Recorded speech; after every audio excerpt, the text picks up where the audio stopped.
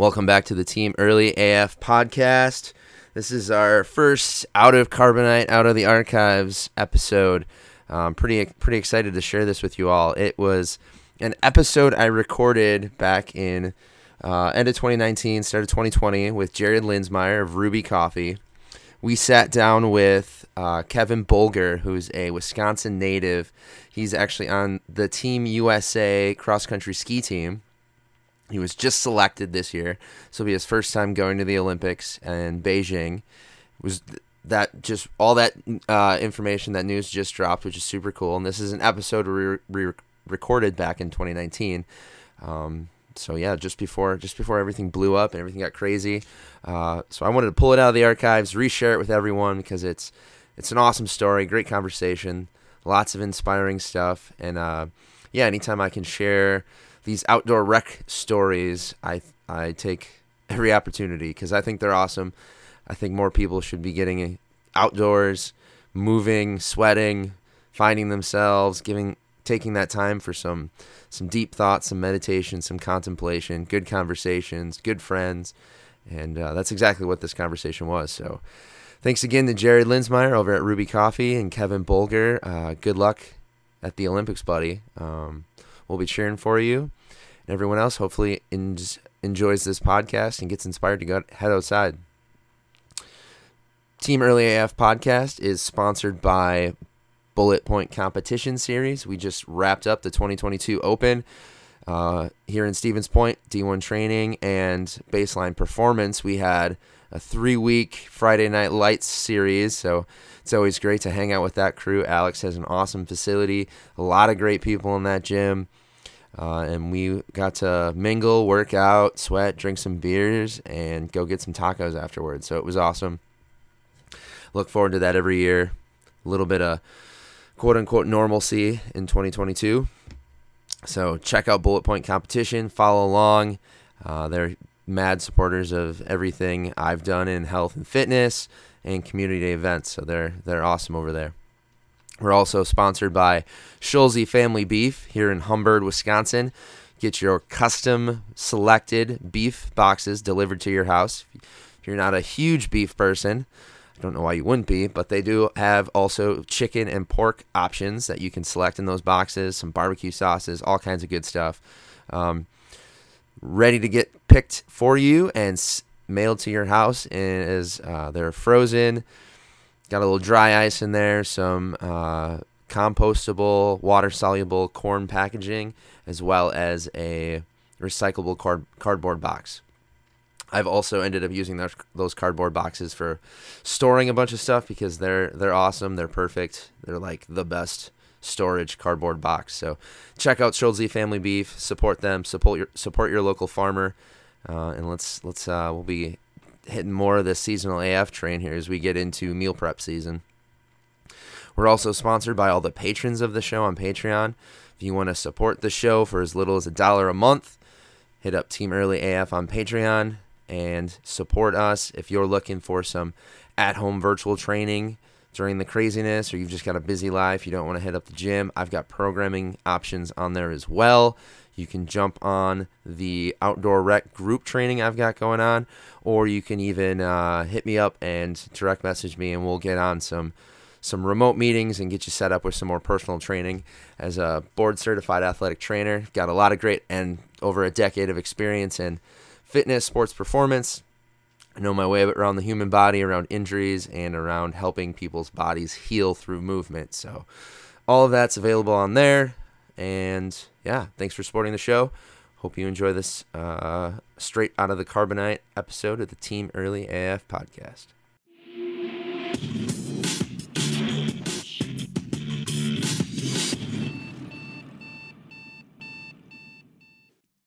I'm taken. Are you? Yeah. Kevin's significant other, right there. It's on the new thing? It's going to be on the YouTube. Fairly version. new, yeah. We have guest host Jared Linsmeyer. Hello. There he is. Ruby Coffee. Yes, and we have Kevin Bolger. Bolger. Hard G. Hard G, my bad. Kevin Bolger, U.S. men's ski team. Say hi, man. What's going on, guys? Thanks for having me. Yeah, this is going to be awesome. I'll do another shout out Ruby Coffee as I sip on my cappuccino. Is that your first time with Ruby Coffee? No, I had the pleasure of meeting Jared last year, about a year ago. Reaching out, getting some coffee, and then meeting him down in Amherst Central Water Brewery for a little fundraiser I was doing, and yeah, we've been in touch ever since. Nice. Are you a subscriber? Do you have a subscription Ruby Coffee? I do not, but my parents both do. I'm gonna say that he's gone half the year, so he gets a pass for not having a subscription because we don't really. Now that does not ship right now to Norway or Sweden, and changing the delivery address every month would be difficult. so there we go. Anyway, hey, I want to say thank you both for making the time to make this happen and for letting me pressure you both.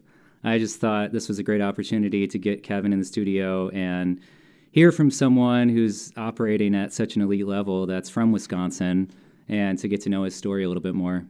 Boom. So thanks. Hey, you're welcome. Thanks for reaching out. I was super excited. When Awesome. Jared messaged me, I'm like, yes, hell yes. If the guy's not too busy, I'd love to have him on the podcast. Because, Jared, you and I talked about this as we make awkward eye contact over the computer. Just the whole idea of many of the guests I have on is things I'm passionate about and I want to learn about, but also the amazing people that we have here in, be it Wisconsin or the Midwest, that kind of help spread this idea of badassness, heroic figures, inspirational stories, because so much of it, I think, is... It's elsewhere, or we see like these mythical people from far away when in reality we are, all our own hero in this amazing story we call life. And it's cool to get people like yourself who are, like Jared said, performing at a high level and hear from you. So, Absolutely. Yeah, I agree with that. And I think especially in the case of cross-country skiing, especially in the United States in particular, I should say, it's a sport that requires and demands just an incredible amount of physical fitness, and the reward is there's a lot less exposure. These people are a lot less featured in the news. It's a sport that just doesn't get very much media attention, especially compared to what I see, at least in Europe, where, and we'll let Kevin speak more to this because this is his world, not mine, but just as like somebody who watches it, I see, in Norway and Sweden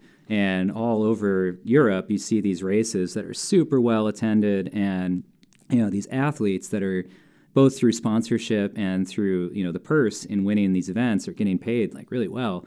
And then in the U.S., it's like no one. Not no one. I don't want you to say no one. You have some great sponsors, obviously, and a lot of attention, but it's a very different culture here in the U.S. So, yeah. All the more that I want to celebrate it and talk about someone who's from Minocqua, just up north, about his story. So, Kevin, why don't you talk a little bit about like just the fast track on what you're up to? This is your third year? Is that right? Or second year? Second year on the U.S. ski team, and bring us up to speed on how that's going and what you're up to. Yeah, sweet, for sure. It's been crazy the last, how kind of all this has taken off for me, and the wind's at my back right now, which feels pretty sweet. It's always a great feeling. Yeah, exactly. So yeah, like it's my second year on the national team. Last year was my first real year, like a full season out in Europe on the World Cup, racing against the big dogs, and definitely a humbling experience for sure. We're racing over here in the U.S. and we don't get the most exposure.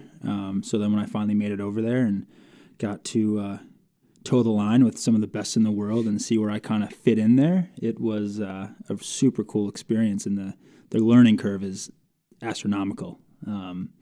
And the fact that I think I fit into it pretty well has been pretty sweet. And I don't even. Well, part of that, I'm curious to know what it feels like to watch somebody like Klæbo from afar.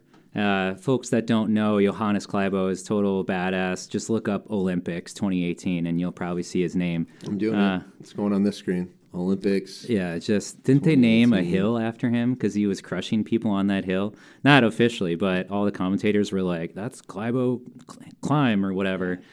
Dude's an animal.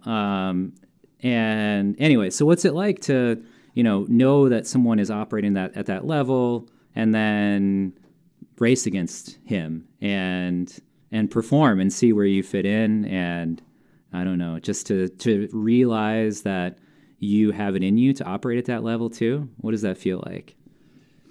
Yeah, so to even go farther back than to that, to like really kind of summarize all of it, I've been lucky enough to have my older brother who studied over in Norway and got his PhD over there. And through his connections, I was able to get over to Norway before I even made my very first appearance on the World Cup and meet some of these Norwegians who, these gods, I guess, in the ski world.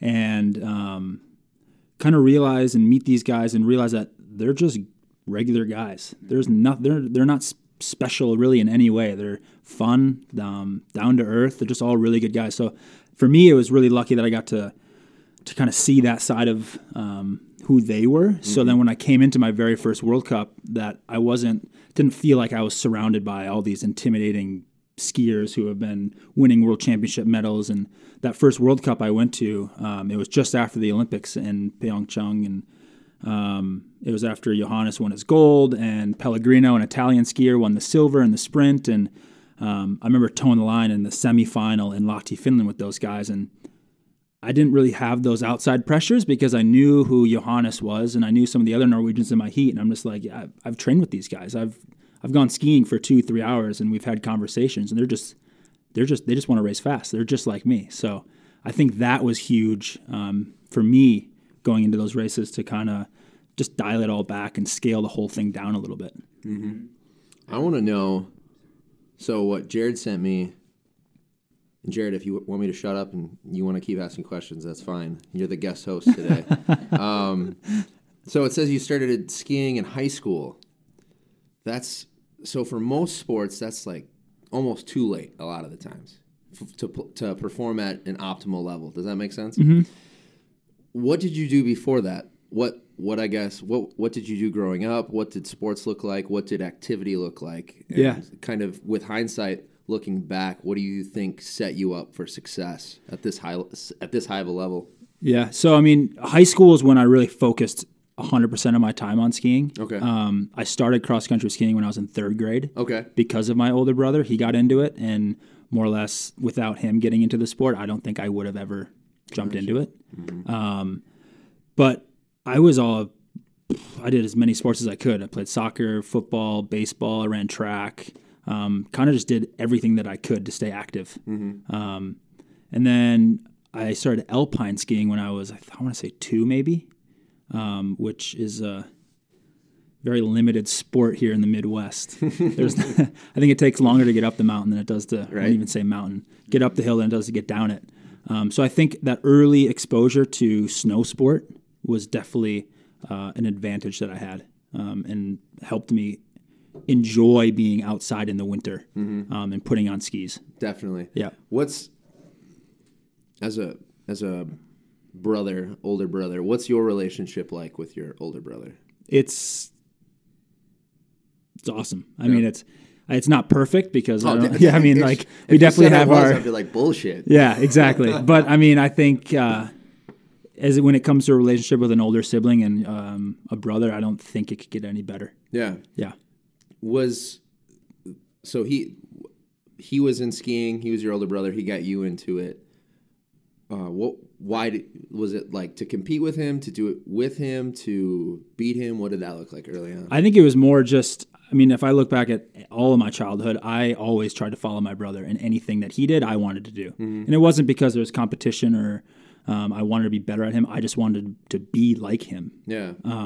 So whatever he did, I wanted to try and do it. And that came with water skiing, cross-country skiing, basketball, everything. And then just kind of all. And I was lucky enough that he allowed me to do all that. And he kind of took me under his wing and wasn't kind of pushing me away from things. And there were some things, he would do it. But as an older brother, of course, he's got to do it. But like at the same time, sabotage your skis and he's got to make it. He can't make it too easy on me.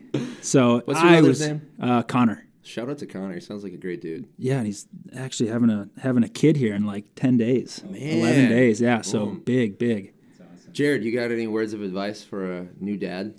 You've been there. Words You of are advice for a new dad, I think, is just keep learning. Keep learning, keep listening, stay humble, I like it. try to get some sleep. Yeah. Show your gratitude and support to your partner. That's the big thing, for sure. I like it. There you go. Yeah. Boom. So, okay, I just want to touch That more was on great. Yeah, I'm glad you went back a little bit more to kind of talk about his getting into competitive skiing, because we started getting off on You guys were excited. just into tangent. And I was excited. Let's talk Klæbo. Let's talk Norway. Yeah, I'm looking these guys. I'm looking them all up too. The other, real ahead. quick, I want to ask. This is tying in. Your brother gonna have his first child. Talking about your childhood, your intro. What did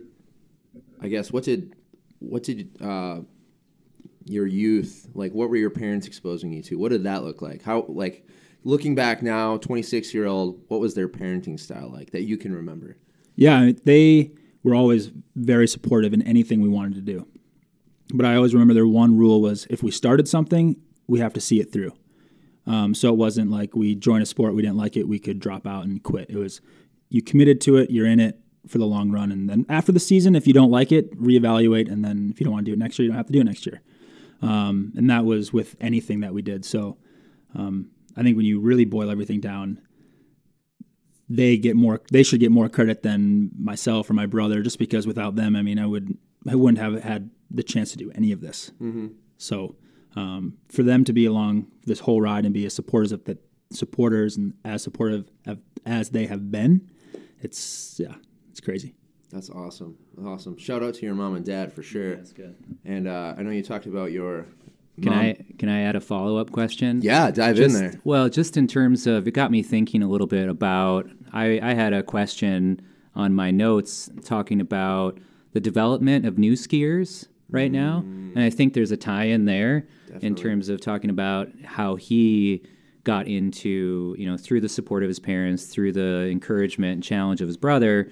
Like, what do you see happening right now, like current, present day, as far as pathways for new skiers that are getting into the sport? Is it growing? Is it stagnating? Are there a lot of skiers kind of developing those things? I know I saw, gold medalist Keegan Randall, I know she's doing stuff like in Alaska to get girls specifically more involved in skiing, and it seems like they have a big scene there. But I guess as far as Wisconsin specifically, what do you see happening? Yeah, I mean, just the other night, actually, I think it was Monday night, I went and joined our Lakeland high school team, our middle school team, and our elementary team out for a night training.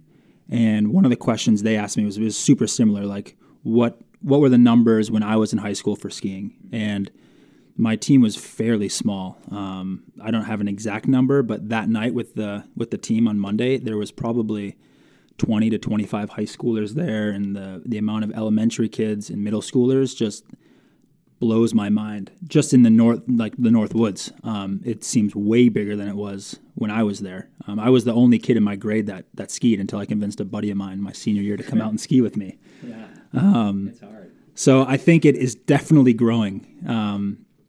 And I think with Jesse Diggins and Keegan Randall winning that gold medal, that has only helped, especially on the female side. But I think also the men are starting to knock on the door and pop off better results, and hopefully get some younger males stoked on the sport. And but I think in general, the sport is growing, absolutely. Mm-hmm.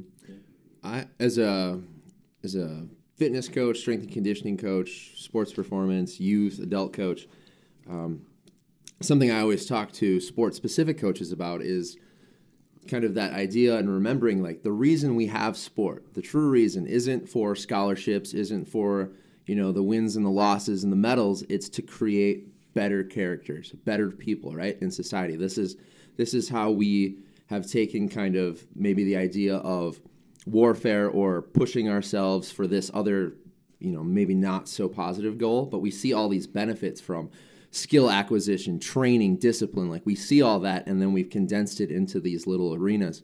For you as a skier, obviously at this high level, competition, huge part of it. You want to win, you want to better yourself. What are some of these other kind of existential things that you've gained from skiing that maybe someone would list from like a field sport, from football, teamwork, or softball, their communication skills, that kind of thing. What are those? What does that look like for you from skiing? What have you gained to your character? Yeah, I think it was cool because I skied for the University of Utah, and as much as skiing is an individual sport, when you're doing it at a college level, at the end of the day, your result correlates to a certain amount of points. So if I race fast, my teammates race fast, we score a lot of points and we win, and that's how you win a national championship. So at the end of the day, you're racing obviously for yourself, but you're also racing for your team, which I think really helps incorporate and bring all like that team aspect, teamwork together. But then in kind of shifting out of that into the national team level, it's all definitely individual, and all the training is individual, but we're all doing the same thing together. But in anything, it's a lot harder to do something alone, definitely, than it is if you have support. And all the guys on the national team, Eric Bjornsson, Simi Hamilton, and Scott Patterson, all four of us, I don't think we'd be where we are today without the support of one another in any way. So I think it's easy to lose sight of that skiing is this individual sport, and that really at the end of the day, it's all about teamwork. And I think that's what the women have done really well, is shown that they've created this really good unit. And now I think that the men are finally starting to do that, and we're in a really good place. I like it. I love it. Let's do it. I just have a follow-up to that, to Bill's question, which is about character skill learned through skiing. One of the things I was thinking about is the physical, the pain cave of skiing is really unique. You see the physical depths that cross-country skiers go to, especially on a course with a lot of climbs. It doesn't really matter. It's like any course. When they're pushing, max level, max exertion, you see skiers collapse at the finish line. And I'm curious to know about the headspace that you go into when you're in that physical zone, and if there's like anything you say to yourself when you're in that physical zone, and how that mental physical thing happens to you during that full-on exertion. And then maybe as what Bill's asking is, what have you learned personally and gained as an individual from having, developed that grit to get through those moments and succeed and push through?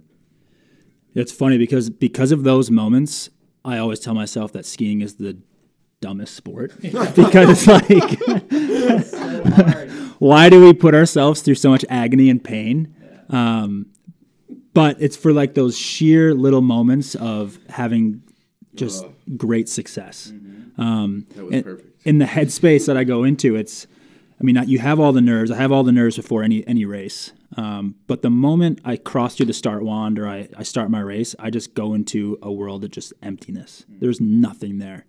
I'm feeling how my body feels, and usually I'll know pretty soon whether or not it's going to be a pain cave race or it's going to be I don't know how this is going to go. But there's nothing there. There's a select few people I can hear on the race course. My mom, my coach, my brother, my dad. There's not many other people besides them that I can actually hear when I'm out there. So I think all athletes, we're all definitely in our own little world, whatever that world is. I'm not really sure, but it's just, for me, it's empty. There's nothing there. It's quiet. It's super quiet. And the moment you hit that pain cave, for some reason, it's almost enjoyable. Wow. Whether or not it's going to be a good or bad race, but yeah, it's something about it just feels good. Awesome. That's pretty wild. I think that's one of the things that probably makes you successful. Yep. Because what happens to me when I go into that zone is like, oh fuck, this sucks. This is so hard. Like my Berkey last year, I remember hitting 30K, and I was going at a pretty good pace for me, and definitely not Bolger level. but felt pretty good. And then I was like, oh, I'm cramping. This is hard. But yeah, I have another question, which is about, so you talk about races, but I want to draw attention to the idea and fact that these races are so different from one another. And that's one thing that makes World Cup level skiing, I think, really interesting and must be really hard. Like, how do you go from doing, so I guess two questions. One is, do you have a particular discipline and length and distance that you like or that you excel at? And how is it to go from doing, whatever 2K sprint, 2 kilometer sprint, or 1.2, or whatever they are, to doing a 30K or a 50K the next weekend? And, pacing, getting in the headspace, how does that look? So I've been more or less I'm not going to say pigeonholed, but my focus is all towards sprint racing. If there is an opportunity for me to hop into a distance race, like a 15, 20K race, I'd try and stay away from those 50Ks just because it's just grueling. I did one 2 years ago now, the Holmenkollen 50K, and it was the coolest and hardest experience in my entire life.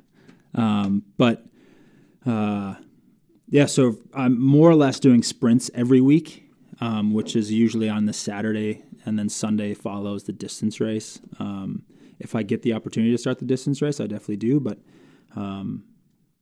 training for both and adjusting for both, they're all, more or less the same. I might be a sprinter, but my training regimen still looks very similar to, someone like Eric Bjornsson, who's doing distance races and popping off top 15s on the World Cup. It's all very, very, very similar. Cool. So that makes me wonder, too, about recreationally, when you ski. I was wondering, where do you like to ski? Like, if you were just, hey, I want to go out and ski for a day, do you have a place that comes to mind? If I'm lucky enough, it's nice to get back to Monaco Winter Park, because that's where the trails I grew up on. But more or less when we're traveling all winter, I don't really have that. I'm not lucky enough to just be like, yeah, I'm going to go ski at this same place and do the same thing. Mm-hmm. But and I always correlate now. Coming into the season, I know where we're traveling to, and I know the trails that we're going to be skiing on, and what training days look like, and what pre-race days look like. But I correlate how I raced at that venue to if I'm going to enjoy my time there or not. But it sucks because, like, I might look at a place like Davos, Switzerland, which is sunny, it's beautiful. And there last year I raced and I got 31st in the sprint, just missed qualifying. And then the distance race was probably one of my shittiest races all year. Mm. So I'm not really looking forward to going back there. Yeah.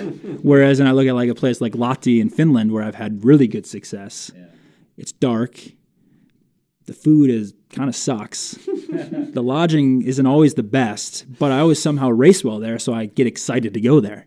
So it's I don't think I have one specific place that I really like to go, but if I'm lucky enough to be home and ski, Winter Park's awesome. But at the end of the day, if I'm home racing, or if I'm home skiing at Winter Park, that means I'm racing like shit. So yeah, bad association. yeah, exactly. Cool. Yeah, that's an interesting one. I was thinking about this other kind of maybe switching gears a little bit. I am curious to know, and maybe this is just not interesting to World Cup skiers, but I think about in the worlds of biking, so cycling and running, there are these ultra endurance events that are, especially in running. So I just did a couple ultras this year, ultra runs, 50K, 50 mile, You're 58 crazy. Miles. You're crazy. Yeah, it was wild. And it was awesome. Not always awesome, super hard, super painful, but they're really interesting because for me, I went through the waves of, especially on the one I just recently did, the Margie Gesick, I went through this wave of, like around the marathon mark, I felt like shit. and then like 5 miles later, I started feeling better. And I was like, whoa, I didn't know that was a thing. I read about that idea, but, and then at the end, I felt awesome. By mile 53 to 58, I was feeling great. It was bizarre. So I guess I'm curious, is that I haven't seen, I think there's one 90K. Is that maybe in Sweden, the Vasaloppet? That is obviously that's pretty long, 90K. But are there any other, so the equivalent, so like a 100-mile run might take somebody, anywhere from 16 hours or something up to, 24 or 30 hour, I think it's a 30-hour cutoff usually. Are there any ski races out there that, are ultra endurance, ultra distance ski races? And does that appeal to you as an individual, or do you think that has any potential to take off? Yeah, so even the American Birkebeiner, I think it's part of what a series is called the Visma Swix Classics, which is like the American Birkie, the Norwegian Birkie, the Vasaloppet. There's the Marcialonga. So there's a whole marathon series of racing, which has definitely taken off, and actually there's quite a bit of money in it as well for the skiers. Relatively short. Yeah, so I mean, like on the sides on marathon, like I think there's not many races that are more than the Vasaloppet, which is I think you were saying it's like 90K or something, and so there's really nothing more like there's not like ultra cross country races out there. But it's cool because those marathon races, especially in Europe, like the Birkie and the Vasaloppet, they correlate very similarly to cycling when it comes to a team sport, where they're doing team tactics and skiing as a one unit, versus like what we're doing on the World Cup, where it's you're by yourself, or you're working in a train. But so those guys are actually applying very similar tactics what the guys in the Tour de France are using with a team and having drafting and sending out a chase group and sending guys off the front, and it's actually really cool. The last year's Vasaloppet, Team Kotang, some of the guys I trained with in Norway played like the perfect team tactics I've ever seen in a cross-country ski race. And they ended up going like 1, 2, 3, 5, 6 in the race, and it was just like unbelievable. So, but yeah, I don't know if ultra cross-country skiing will ever take off or not. Because of the grooming, partially?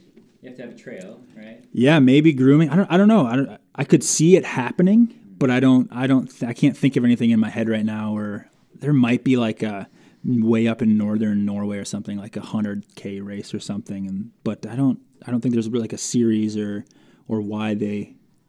I mean, it's just a long time to be out there. Yeah. There's sorry, I'll take it. Yeah, there's Arrowhead 135. Yeah. That's in Minnesota.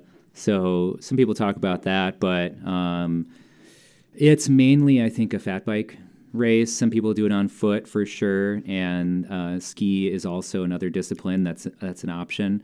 But are you looking it up? They run? Oh yeah. Oh. Well, I think maybe you can snowshoe. I don't know. Oh, that's any better. Well, running. I mean, running. You're talking about running with a sled, so it's like the Iditarod, foot race, that sort of thing, where it's ultra endurance, but these people are weighted down with bivy and sleeping bags and all their food, and they're going to be out there for a couple days. Yeah.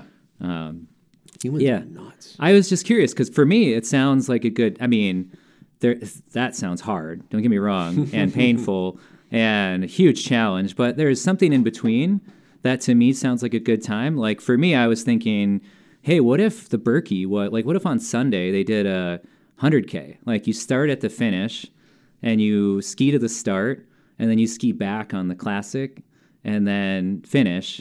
And like there's a cutoff, so if you don't make it to where the classic track meets the skate again, then you get pulled. And it'd be 100K or 105 maybe. And I was like, oh, that'd be cool. And it would take, it'd still be a day. Oh yeah. It wouldn't be like a multi-day thing, but it'd be for people that are a little crazy. Mm-hmm. Yeah. Definitely. Anyway, just an idea. I was going to ask you about. So I guess switching gears again. Sorry, Bill. No, I'm switching gears. You're killing it. Well, I'm curious to know about your thoughts on ski culture, which I touched on a little bit earlier, but ski culture in the U.S. And how that is either derivative from Europe. I mean, obviously it is. All the skis and everything comes from Europe or European companies. But I guess I'm curious to know things that you admire and appreciate about the traditions of, Nordic culture and skiing. When I think of Norway, I think I can't remember which brand it was, but I saw this video that they put out. Maybe it was Salomon on YouTube. It was just like this woman from Norway, and she's sort of, I am no one and I'm everyone. And yeah, just like the idea that this is our culture. And she skis out from her, I think she was near Lillehammer, and she just like skis out from her cabin and skis on these trails. And they just look so accessible, and it looks like anyone can ski and everyone does ski. Whereas here it's this kind of niche community. And, I think it's pretty cool. I think you're pretty cool that you're badass. But it's not particularly considered like a cool thing to do. So culturally, how do we change that? Like, how do we make skiing cool? How do we get, let's do it. No, but like, it's cool. How do we learn from what they've got going and develop more of a culture around it, and or build our own culture around it? I think it's not easy because you talking about Norway, and I mean, those guys all the Norwegians are born with skis on their feet. I mean, it's just from day one. That's just the way it's been. And how to make it more badass, I think it comes down to like us 4 guys on the national team who needed to start throwing down results and winning. I think. No pressure. Yeah, exactly. Like Jesse and Keegan, like we go back to them winning that gold medal. I think they're bringing a cool factor to it. And I think they're getting more and more females really excited about it because for them, they're making this sport look cool. So I think it comes down to just more or less, like I said, just us trying to race faster and bringing that culture. And I mean, those in Norway, you go to, I don't know what their Sports Illustrated would be, but their skiers are on the front page. They're not, versus here in the U.S., you're seeing like football players or hockey players, basketball players. That's the focus in the U.S. So, and like you're saying, this cross country sport, it's a very niche little group. And I think the community is really good at reaching out to each other, but I don't know how we make it more of a broad scale and reach out to more people. And I think, it just comes down to, just skiing fast, trying to get on the podiums and bring more attention to the sport.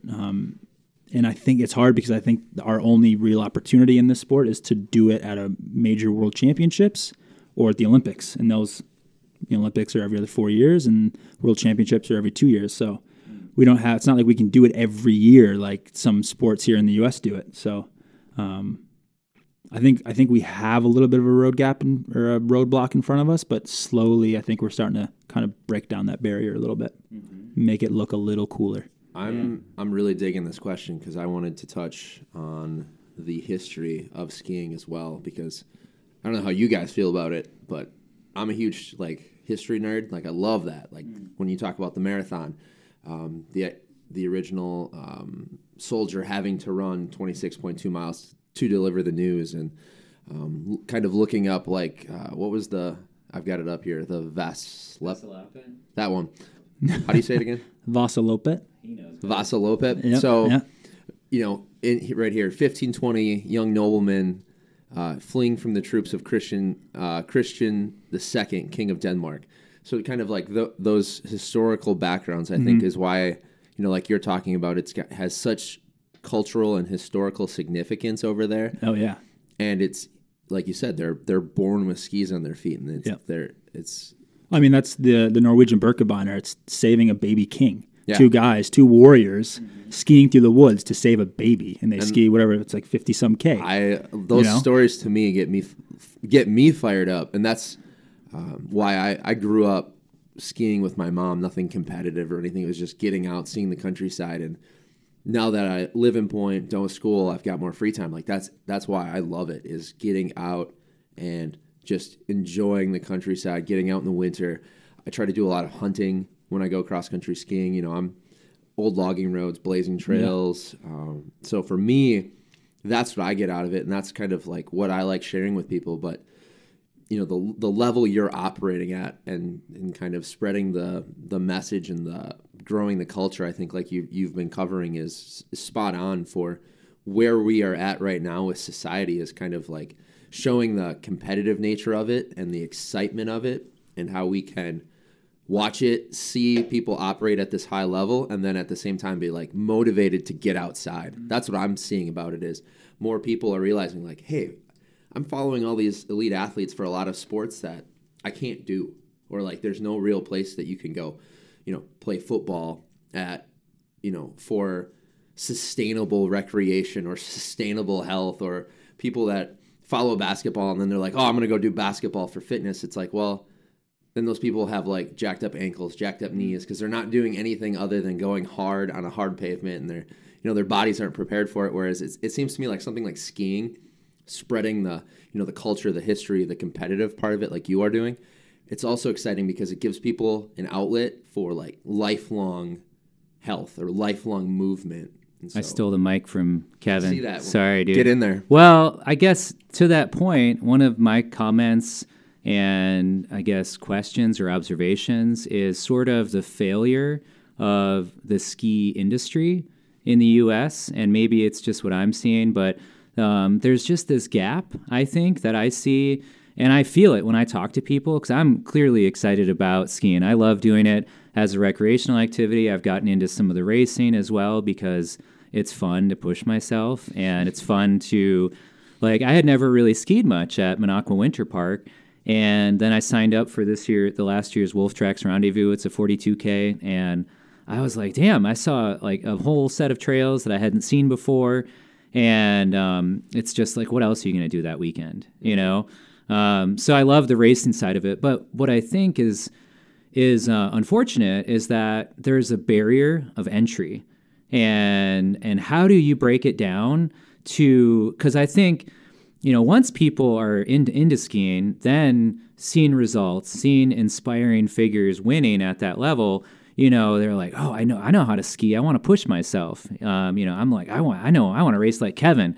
I'm like, damn, dude. But there's all these friends of mine that I try to get into skiing, and I'm like, hey, go pick up some skis. And they're like, well, what's the difference between this and this? And I'm like, oh my God, the industry has failed you. Mm-hmm. There's nowhere, there's not, don't get me wrong. I'm sure I know there's like Pioneer and, my friend Paul works at Boulder Nordic.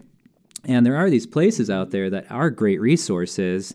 And there's clubs, I shout out Iowa Winter Sports Club, Jake Barnes, all those people. You guys are wonderful. Mm-hmm. Mike McGivern, he got me into skiing. But there's that barrier of entry where culturally here, maybe because we don't grow up with it naturally, that there's the intimidation factor. That how do you break that down? Like when I go to, Fraternal, I go to CrossFit, go to workout, or even people at work that I work with at Ruby, that I try to get out skiing, and they're like confused. What's the wax? What do you mean? So what do you think about that? What do you think about that? What do you think about the wax, Kevin? Oh man, loaded question. Yeah. No, but I think, I look back for me, and it's like when I started skiing, it was definitely, I can see how it can be. It's just intimidating. Because like you said, you hit everything on nail on the head, like the wax, the skis, the equipment, everything. It's not something you can just go buy a pair of shoes and start running. Mm-hmm. That's something everyone knows how to do. So there's definitely that, an intimidation factor. And I look back when I started, I had one pair of boots, one pair of skis, and two pairs of poles. And my skis were combi skis, skate and classic. Now I have 25 pairs of skis. Yeah. Fisher sponsor. Oh, Fisher, yep. Shout out Fisher. Yep. And is that a line of skis that like someone just getting into skiing should look for? They have everything? Yeah, well, of course I'm going to say Fisher because those are the skis I use, and the boots, and Lucky Pulls. So obviously they're the best. Yeah. Jared has two pairs. So, but, if you're just starting out, there's no need to go out and buy the top-of-the-line World Cup skis because, it can be an expensive sport. But I think if you just have to do it. Yeah. I think that's what it comes down to. You just have to get out and do it and try it. Try rent stuff. I don't know. I mean, I guess, the ski industry maybe has failed a little bit, but at the same time, I think it might go both ways. You ask the questions, you just go to those shops, ask questions, and get out there.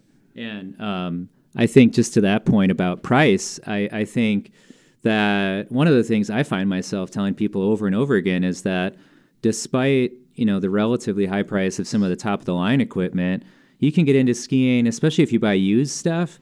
Now, and I find myself telling this especially to people that are super into road bikes, because I'm like, look, okay, for a fraction of the cost, so like less than $1,000, or if you go somewhere, there's some places nearby. I know Hostel Shop sells some new stuff. There's a variety of other places. I think Shepherd and Schaller maybe. So there are new places to buy new equipment or used, but for like $300 to $500, you can be into some pretty high quality stuff, and it can really get you far. And then the memberships are cheap. So I don't know. Even though I did say that I think there is some failure on the part of some of the industry to reach people and make it more accessible, I think you're right that sometimes people just need to get off their ass and, Sorry. do it. Amen. I thought that was a prayer. I'm like, yes. Sign me up. Amen. You just got to get out and do it. I mean, it is a badass sport. And like when you get out and everything's working and you do nail the wax and your skis are gliding, that feeling is just like, it's like you're flying.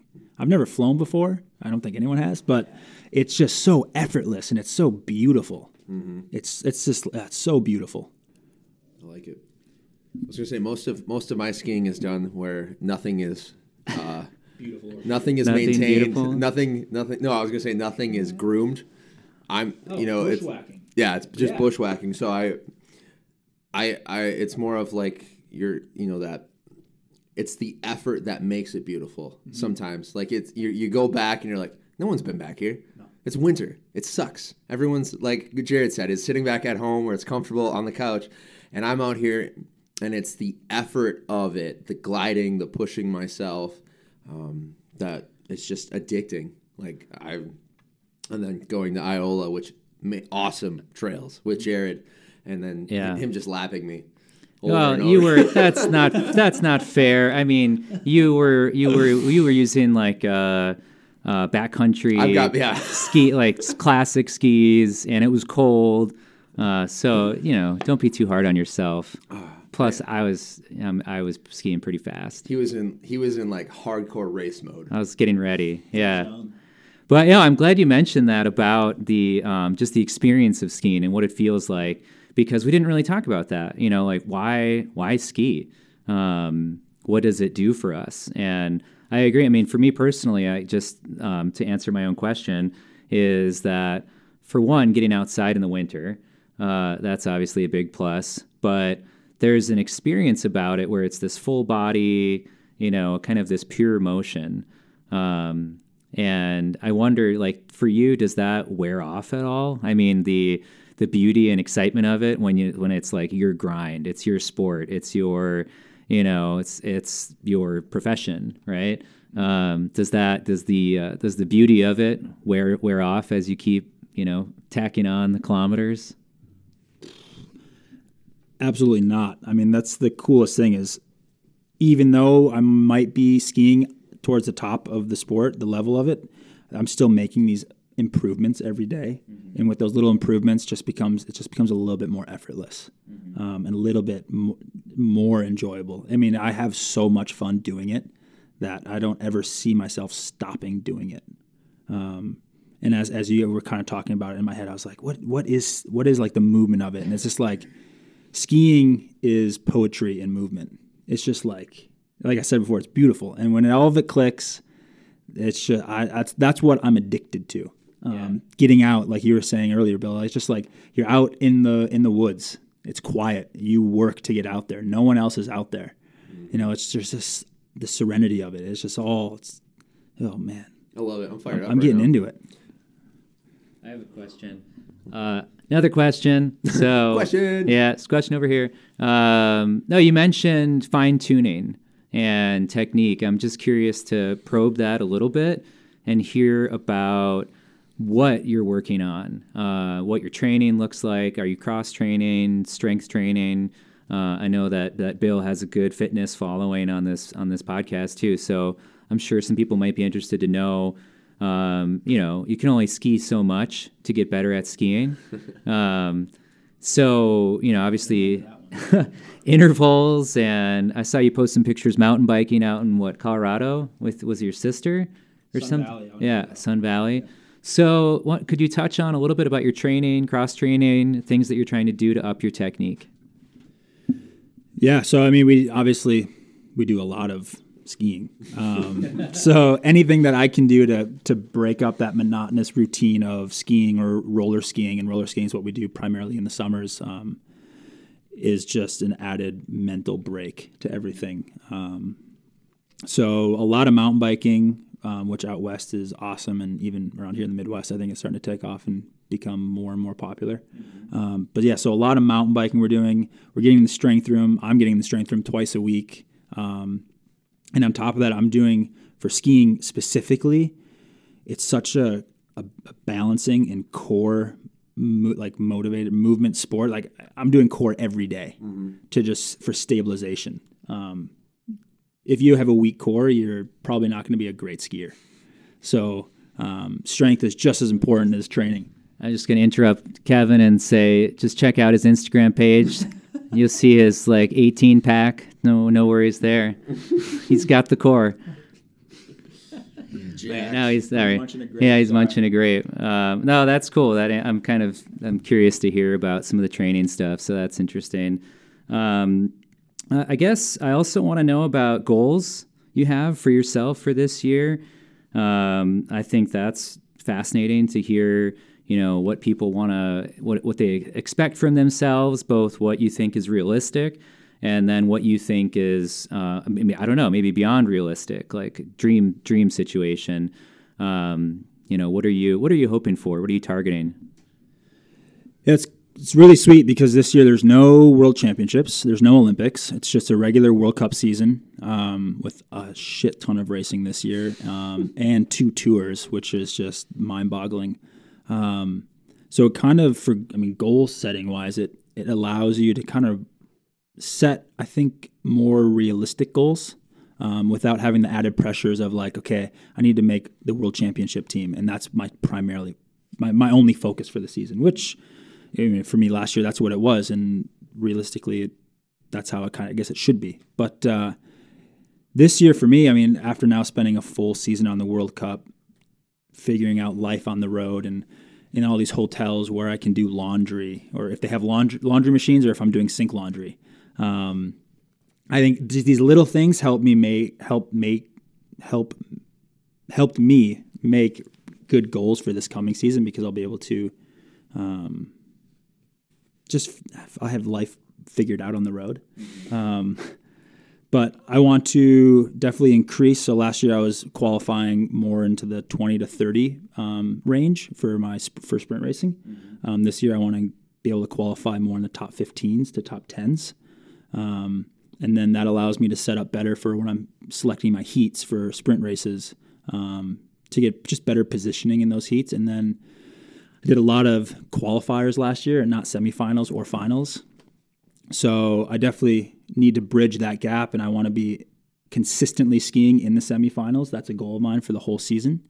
And that's a realistic goal. That's something I think I can do for absolutely. And then I think you also kind of need to make goals that are a little lofty, because that's kind of where you get a little bit that extra drive from. And then from there, it's winning a World Cup race, my first World Cup, and that's a goal I would love to do next year, especially in Minneapolis when the World Cup comes to the U.S. for the first time since 2001.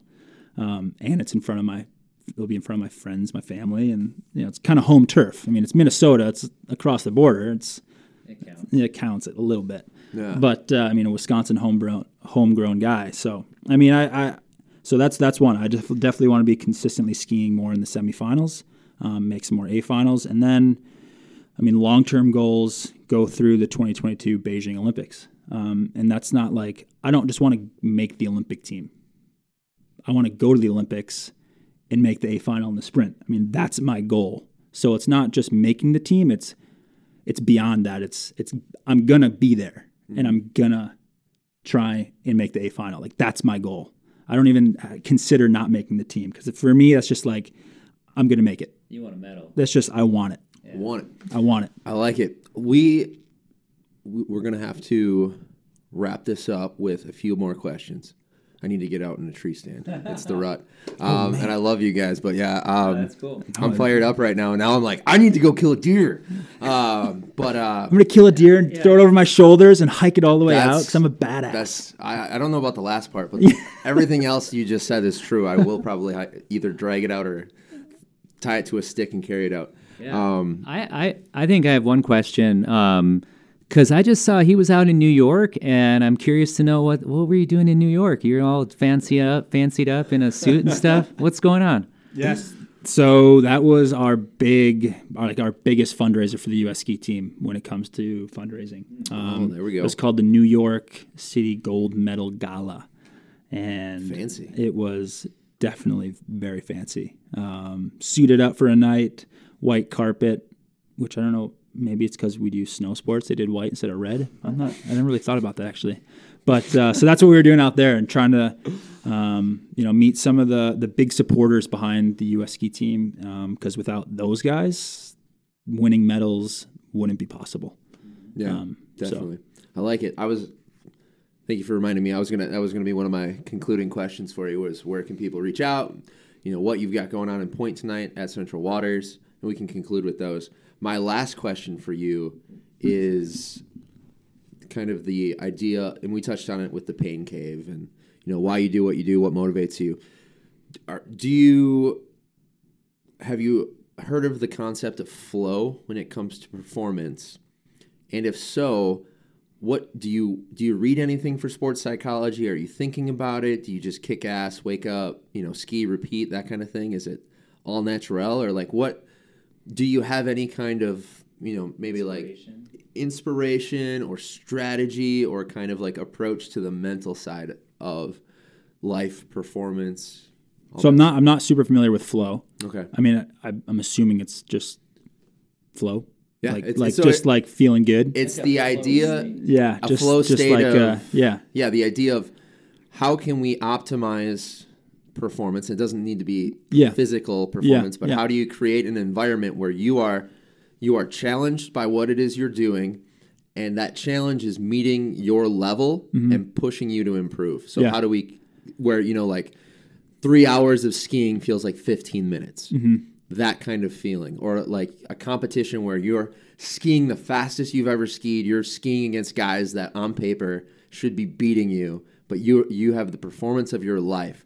Like, how do you create those moments, or what's your approach to, the mental part of it? Because you're out there for a long time in some of these events, training, it's a lot of hours. What does that look like for you? I mean, there's days where, those 3 hour workouts feel like 15 minutes, but then there's days where those 3 hours feel like 3 hours. And I don't know if there's anything you can do in that sense. Yeah. But I've never worked one-on-one with a sports psych. I've done it in a team setting with the national team and when I was skiing at Utah. And definitely have had some takeaways from there. But at the end of the day, when I go to the start line of a race, my confidence comes from what I've been doing all summer. And if I know I put the work in, the time, the effort, then I know that I have to be 100% confident in all of that and that I'm going to race my best. If I second guess that at all, then I'll start spiraling down. But yeah, it just comes down, for me, it just comes down to the self-talk. I did the work. I put the time in. Let's go out and fucking race like a badass. I love it, man. No, that's perfect. There's really no right or wrong answer. I just like to hear from people. Yeah. And that's just kind of how I boil it down. Yeah. I like it. So yeah, just in closing, I guess I'm just curious to know if you have anything else that you think we missed or that you feel is really driving you right now that you want to chat about or mention or anything like that. Otherwise, thanks for being an inspiration. Keep on crushing it. Yeah, no, I think there's a lot of outside motivation, but I mean, for me being home right now in Wisconsin, the wood of like the big logs of the fire, the motivation, it comes from local support. So like right now being down, going to Central Waters Brewery for a fundraiser, and the other night being with the Lakeland High School ski team, going over to Rice Lake on Friday, and then Hayward on Saturday, and then Minocqua on Sunday for these fundraisers and events I'm doing. I mean, local support for me is the biggest part of, like, the biggest motivation. I mean, this is where I grew up. This is where I was racing, and now everyone behind me is that fuel. And for me, being able to give back a little bit, to do stuff like this, anything I can do to give back to the community that gave so much to me is just rewarding. And I never want to let myself down when I'm out skiing, but I definitely don't want to let down anyone else. And that's, so I might be racing for myself, but I'm definitely racing for a lot of people out there. You're a badass dude, Kevin. Where can people, I'll have your website page up, but where can people reach you on social media if they want to follow along, get inspiration, check out your 6-pack or your 18-pack, get some tips on training? Where can people follow you? Biggest is probably Instagram. Just my name, Kevin Bolger. That's probably the easiest way to track me down. Perfect. Yeah. I have an athlete page on Facebook as well, but it's more or less an extension of my Instagram. So Instagram is definitely the biggest. Awesome. Yeah. Awesome, dude. Sweet. I just followed you. Oh, yes. All right. So how late are you? Well, with that, let's wrap up the podcast. So thank you guys for coming on. I really enjoyed this. Yeah, this has been Jared, sweet. Thank you for reaching out. Yeah. Go on, get in there. Thank you both. This was awesome. The thing I love about this coming together is, well, I love a lot about it, but just this. So, Bill, you built this platform where, you are, like you said, promoting the sort of heroes around us, people in everyday lives, not in our everyday lives, but showing us that there's a lot of inspiring stuff happening that we can draw from. And I just thought this was going to be such a cool opportunity. I really enjoyed the chat. I think I learned some more about what drives you, what motivates you as an athlete. And I think hopefully, the Team Early as Fuck listeners are going to be pushed a little bit outside of their, there's probably a lot of people that aren't skiers. So hopefully this will challenge them to, try something new out, or at least realize that beyond the discipline that they're into, whether it's hunting or farming or whatever, CrossFit, that, we're all doing hard shit, and it's cool to hear, some of the similarities across those disciplines. So thank you both. This was rad. Love it. Cool. Later, everybody.